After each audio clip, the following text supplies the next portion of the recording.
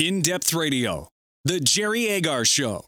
Now, it's time for the 908 commentary. Good morning. Thanks for being along. The principled people are getting off the ship. The rats are staying.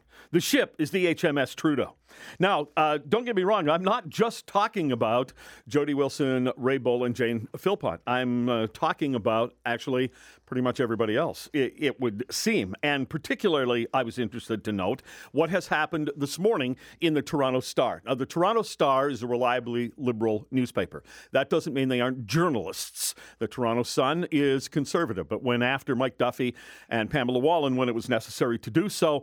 And when you look at the Star and see an editorial from the editorial board and a bunch of columns that are taking Trudeau on as being on the wrong side of the debate at the moment, you know he's in trouble.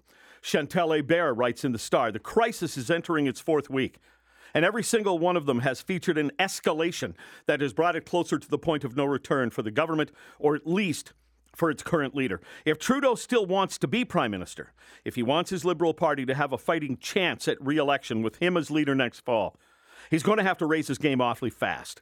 It's not clear from his conduct over the past 3 weeks that he can.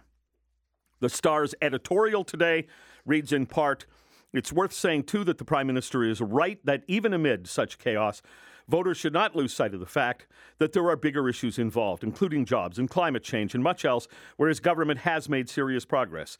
It would be tragic if the accomplishments of his government were tossed aside because of mistakes in handling the SNC-Lavalin case, and more specifically in how it botched the fallout from Wilson Raybould's departure.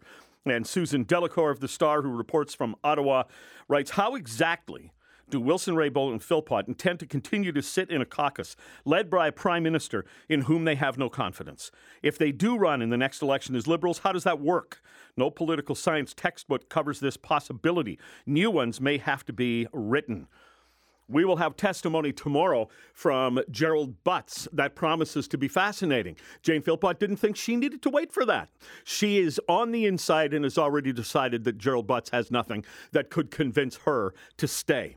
Maclean's magazine a few years ago ran a wonderful winning politician photo of Justin Trudeau reaching down from the stage to shake a hand, and the words over top of that photo were the making of a prime minister. They run that same photo on the front cover again this week with one single word: imposter. The only person that doesn't seem to know this is a full-blown political crisis is Justin Trudeau.